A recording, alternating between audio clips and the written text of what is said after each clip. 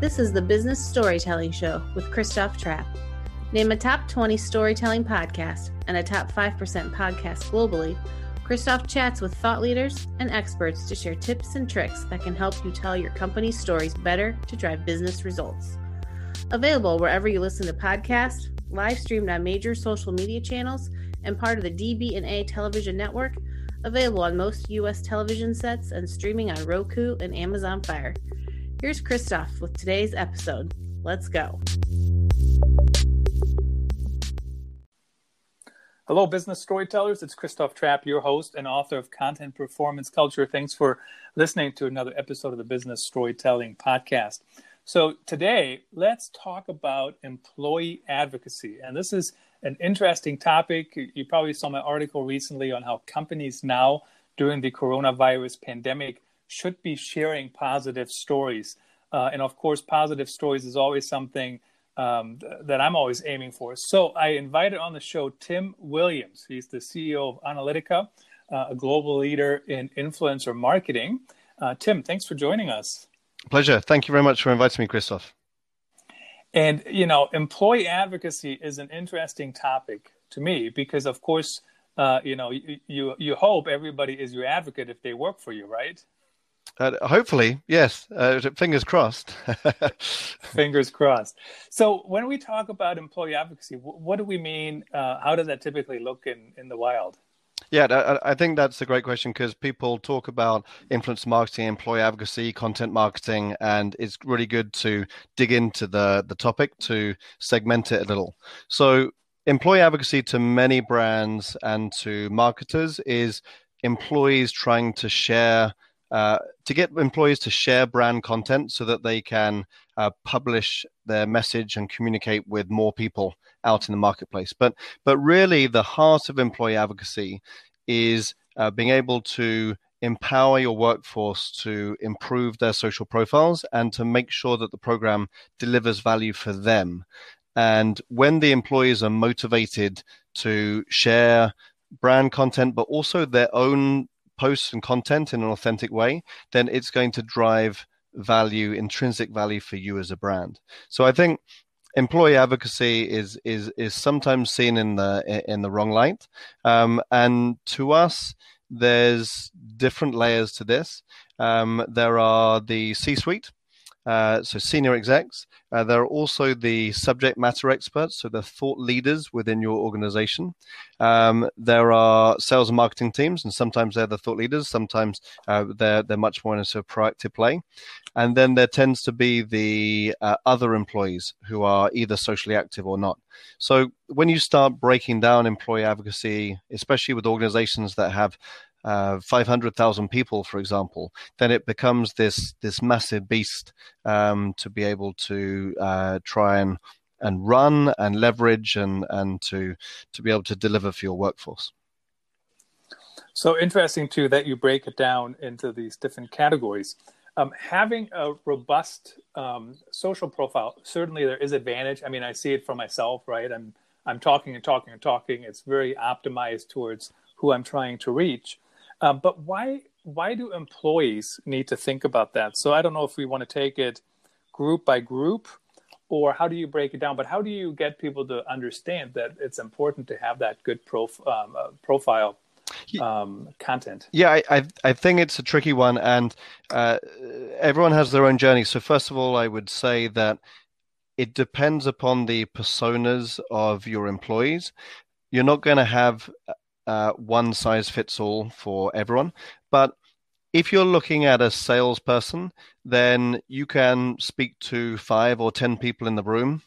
Obviously, in this day and age with social distancing, then it's forced online anyway. But say if you're in a room, you're pitching to 5 or 10 people, you're only influencing those people or who they speak to, in the ensuing days. But when you're online and if you're posting on social, then the ability to get, even if it seems like there's 20 or 30 likes, for example, that is multiplied by the number of followers that they have. And that can drive the content exponentially through the networks. So with half an hour of creating content and posting content online, you could potentially reach 5 to 15,000 people rather than pitching to the 5 to 10 people in the room. And when you look at it from a sales angle, that suddenly becomes attractive. Obviously, when you're looking at the C-suite or you're looking at subject matter experts, then they're trying to lead, they're trying to build their own profile and expertise. And obviously online scales a lot faster than in person. Mm-hmm. And so that's always one of those things too, when you see the numbers online, right? So even if you have 100 people reading your stuff, I mean, when was the last time you reached 100 people in one meeting? Yeah, sure. And I think this is the really fun but challenging part as well, because and let's talk about the specific platform. So when we talk about social influence, we're looking at this in a B2B context, an industry context. So it could be Coca-Cola, but it would be talking about industry issues rather than selling a product, for example.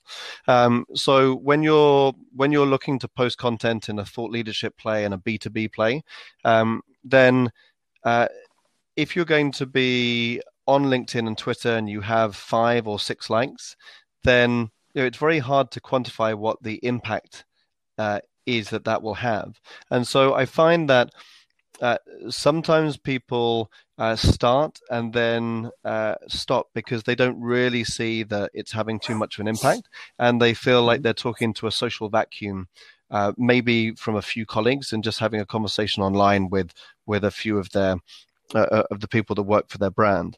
And so it's really just trying to get beyond that point where they can start seeing the impact.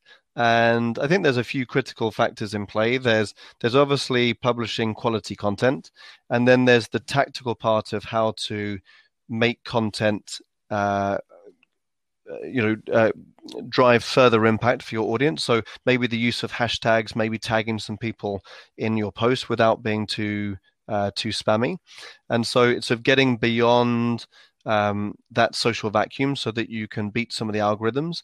And then it's really the consistency of posting the content to start seeing the impact over time. And I think the main challenge is that when everyone's busy, right? But when you're C-suite or senior exec or a sales leader, for example, marketing leader, then time is very, very precious. And when people are doing large deals, but then posting on Twitter or LinkedIn and not seeing too much impact, I think that's where sometimes an impasse happens and people don't invest in it.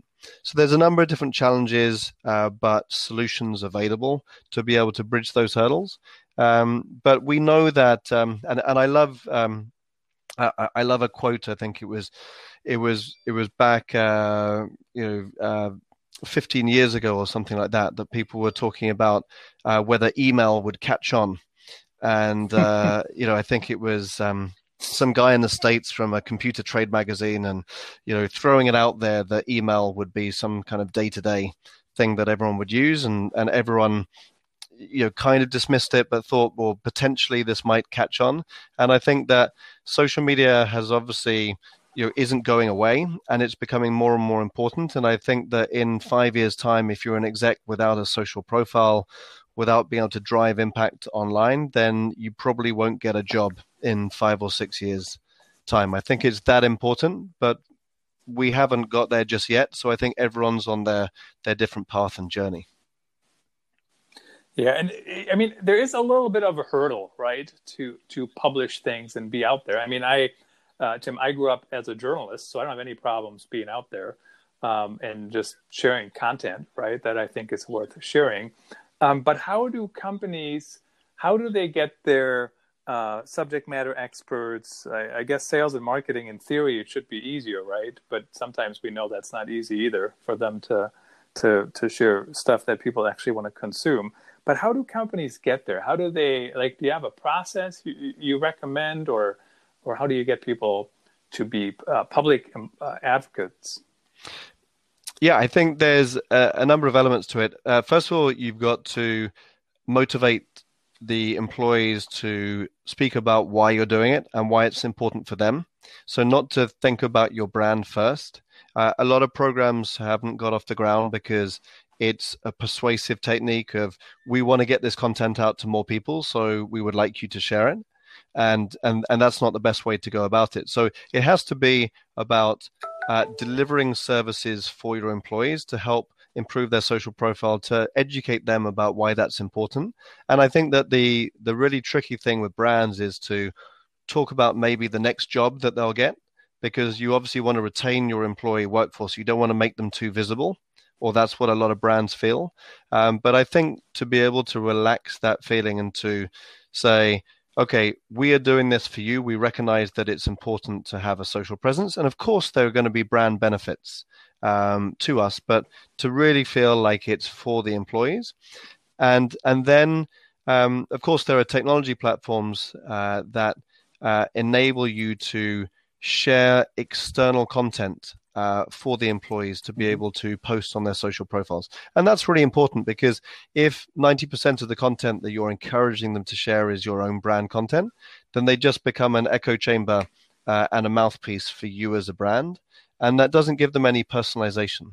So every single person, you, Christoph, like me, we're going to have our passions. We're going to have our focus on the workplace. And I think it's about them being able to find their topics that they want to post about, which enables them to drive that consistency, because they're motivated to achieve that. So once you find the motivations, then if you're rolling this out to 50 people, 100 people, 2,000 people, 10,000 people, not everybody is going to be successful or posting on Twitter or LinkedIn. Some people will find it easier than others, like you've been talking about, because you're a journalist and you don't have a problem doing that. But other people find it pretty scary and intimidating to do that. So I think you work with the people that are most ready and socially active, and really deliver a service for them, but it's an opt-in solution, so that people don't feel forced into it. And then you work with them, you showcase the impact, and you run the program and celebrate the successes. And then you find that second wave of people who are saying, hey, I saw what that person did over there. I thought that was really cool. Could I have some of that? And you go, sure, come into the program. And you make it almost like a VIP program, or something that people want, rather than a brand demanding the content to be shared. And then you can get the right culture. And I find that with the largest organizations, the big tech organizations, for example, globally, they bought technology platforms, and they bought 10,000 licenses to run an employee advocacy program, and they've ended up with a lot of people spamming content, some people not engaged, and their program has ended up in a bit of a mess. So that's the journey that a lot of organizations have been on over the past 2 or 3 years, and I think it just has to be much more real. I try to stay away from the word authentic, because it's obviously overused nowadays, but it's just real, and what feels important for the employee. And then you'll see the organic posting and the content that will actually drive impact for the brand. We see research, I think, that IBM did, that content posted by employees, it converts at a 7 times higher rate than branded content, when you're looking at the referral site traffic and the conversion on the landing pages. So it's very, very powerful, but you can't force this through internally. And so sometimes, we see some of this content out there, especially right now during the coronavirus pandemic around the globe. We see people posting pictures. We're doing a Zoom virtual hour, virtual happy hour on Zoom. You've probably seen those pictures, yes, right? And so that is basically saying we're so happy that we're doing this as a company. I always wonder, well, how many happy hours do you do when you don't have to be at home and when you're in the office? And crickets, right? But anyway, that is a positive story. And then the one that just came to mind, I saw people post. It was one like a tax software, and they said every tax return we're donating 10 meals or something like that. I don't know the exact numbers. But it was an employee saying, I'm so happy to work here because look at this, my company is stepping up in a time of need. So we are seeing some of those content pieces already. Yeah, absolutely. I think the COVID-19 situation has forced a lot of great innovation and communication between brands and employees, and actually employee advocacy. Uh, One of the uses for brands has been almost like a replacement of the intranet. And Mm-hmm. and so, of course, I mean, the communication and just feeling close to your employees is part of what an employee advocacy program can deliver. So I think that there's a lot of obviously it's not a positive situation at the moment, but there's a lot of good stuff that can come from it, and I think that the brands connecting with the employees and employees sharing the messages and a lot of innovation online and through social media channels and people's social media usage is up over the past 4 to 6 weeks. So we do know that there's plenty of opportunity, and I think that this situation that we find ourselves in will force much more social media communication, and it's going to be the future anyway. But I think this has accelerated it. So one thing that I hear often is brands don't want to do employee advocacy programs or whatever because they're worried about having additional brands out there, right? So, I mean, at the end of the day, if I'm talking publicly and I'm publicly known, right? At some point, you're also building your own brand publicly. And some brands, some marketing teams seem to be afraid of that.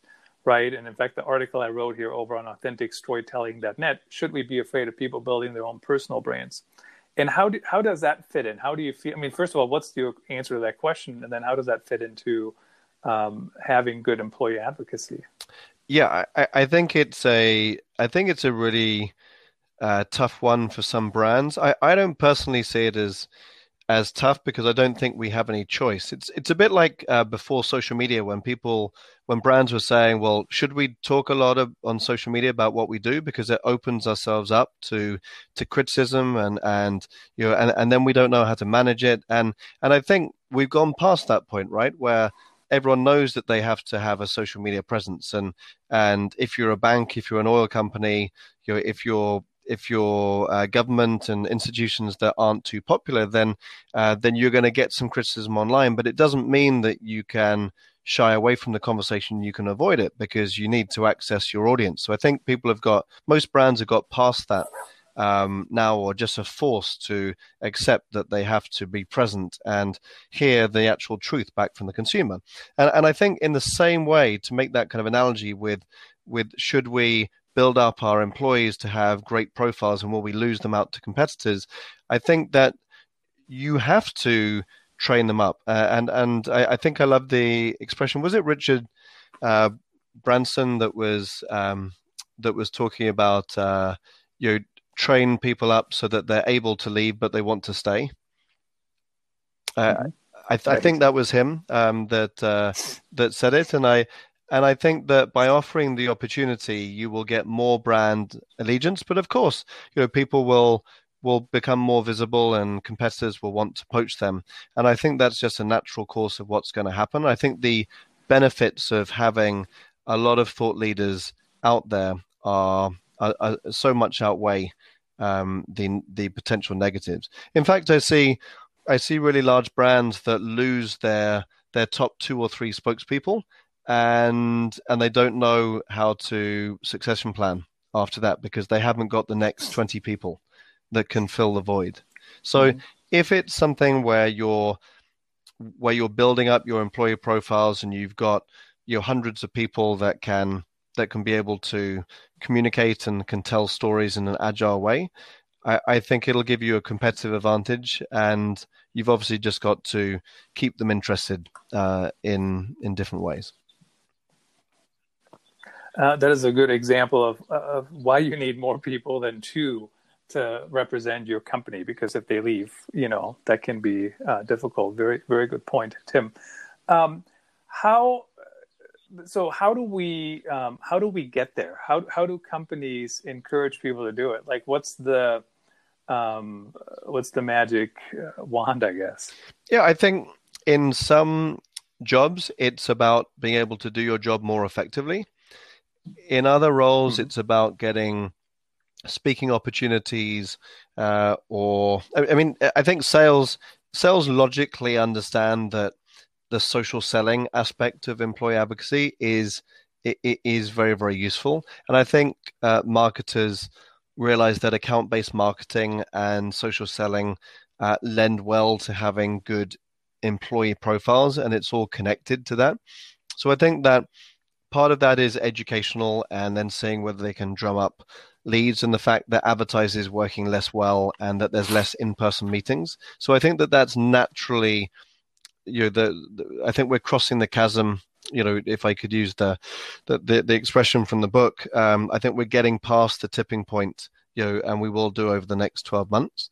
I think for senior execs, and I've talked a lot about being a sort of a social CEO and leading the workforce. I think it's very important to lead by example, but it's very, very difficult when you aren't too natural on social networks. So I think for the senior execs, being able to connect the senior execs with external influencers so that they can have a really inspiring conversation. Their marketing teams and exec comms can create content assets from that video interview or podcast interview and then release them as sound bites into social. Tagging the influencers and seeing the amount of engagement they get will not only motivate them to do more of that, but also show the workforce that the leadership are taking this seriously and they're leading them from the front. And I think with the other people in the organization, whether we're looking at HR, finance, lots of operations, for example, I think the people that are socially active already, I think it's just to try and extend that further. And I think the people who are inactive, I think it's being able to roll out some e-learning management software so that they can take different levels training and that they can start feeling comfortable with the platforms. So when you're trying to orchestrate this for your organization, you've got to obviously invest more with the people that are going to drive more impact from you, but then scale out the training to everybody so that they can get on the first level. So it's a kind of iterative, multifaceted approach. And so it's interesting too, because what you mentioned is doing training. I mean, I'm doing the coronavirus pandemic here. Everybody is basically hopping onto Zoom without ever doing training, yes. Right? On Zoom.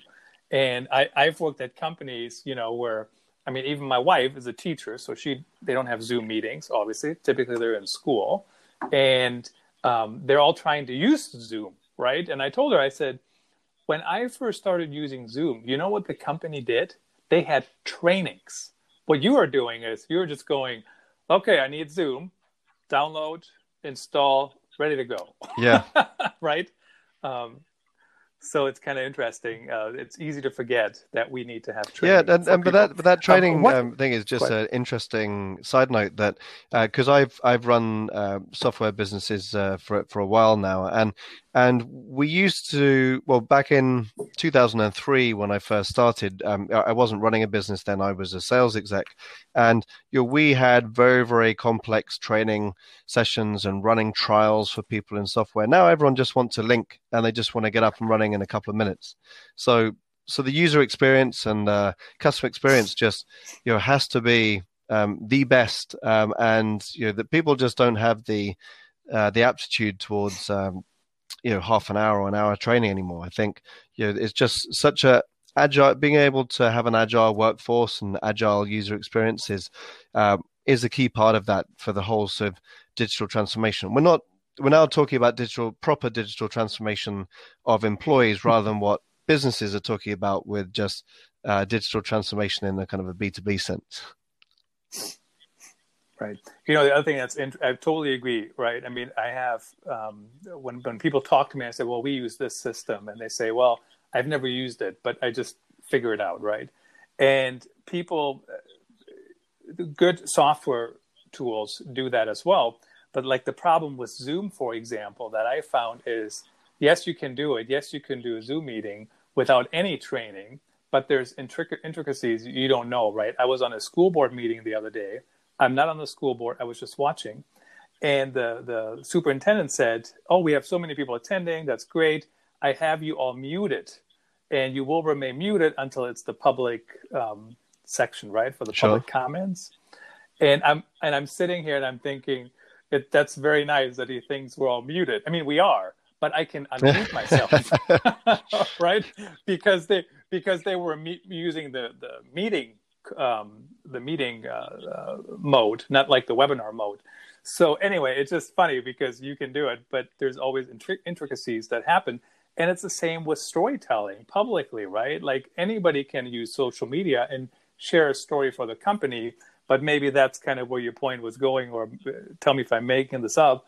But to have some kind of training to let people know, here's some things you can do, here's some things to consider, here's the rules. That does have a place. Yeah, I think social media guidelines has been a real blocker for some organizations, and it's probably too disruptive and too easy, and probably a bit ignorant of some people to say, just use common sense, because of course that is important, but when you're if you're working pharmaceutical or finance, then you can't just jump online and start talking about lots of issues. You can't talk about products, or people can't then respond with overdoses in pharmaceutical, because then you get into adverse events reporting. You have to fill out an individual document per comment that you might see on social media. So of course, just to give you an example, you can't suddenly have a free reign on everyone posting social content. There has to be some restrictions. So I think that there's different types of businesses. If you work for Google, it's different than if you're working for bank. But I think social media guidelines are useful to be able to talk about what definitely not to do, and to encourage people to talk around certain topics and themes, areas which are much more thought leadership driven. So I think that's the safe place. When you start talking about your products and services and talking about what's better than other products out there, I think you sometimes get into dangerous territory where you can appear to be selling too much. You can appear to be just a brand mouthpiece. You might say something which is against the messaging of the company. So I think the social media guidelines play a really important role, but as long as they're not too constraining, but also empower the employees. So I've seen a lot of social media guidelines, and some staff are afraid to post because they're not sure of whether they'll make a mistake. So if that's the feeling of a lot of brands, then I think it's really important to address those and to get feedback from the staff to be able to refine those. Yeah, absolutely. Tim, Onalytica.com is the website, ONALYTICA.com. Tell me about the company. What do you do, and who should connect with you? Yeah, thanks for the opportunity to talk a bit about Onalytica. We're an influencer marketing and employee advocacy software company. We've got 50 people. We're working globally. So what we do is really just try and help brands connect with influencer communities, and that's internal experts, so your employees, and external influencers. And the whole value is agile thought leadership content to be able to drive awareness, engagement, and to be able to drive demand generation. We work normally with B2B companies and industry marketing in B2B and B2C. And anyone that's wanting to improve their own personal influence or their brand's influence, those are the people that find value with our software. And so, like, I'm just looking at your blog here, right? You have articles on top healthcare professionals around the coronavirus, renewable and future of energy, top influencers. How do you determine who are the influencers? What's at a high level? Sure. So we use an approach with 4 R's. So reach, which is the most commonly known number of followers or subscribers to your social channel. And then resonance, which is an engagement metric. Relevance, which is how much content you're posting on the particular topic, and then reference, which is an authority metric. So you want to be referenced and cited by the other influencers in the community to be able to gain a higher score in your influence ranking. So those four R's combined gives you a quantitative figure of influence. And then when brands are looking to find the best fit influencers, then they need to look at qualitative criteria, such as whether they're the right fit, whether they align with the right kind of messaging on that. And that's mostly external? That's not internal. Correct. It's all external, but we categorize the influencers into employees, and we'll obviously break those down into the various different roles within the company. And we also categorize external influencers, because the really interesting thing about external influencers is everyone knows who journalists and politicians are and analysts, but then you get these other social media influencers that no one really knows how to categorize in their mind.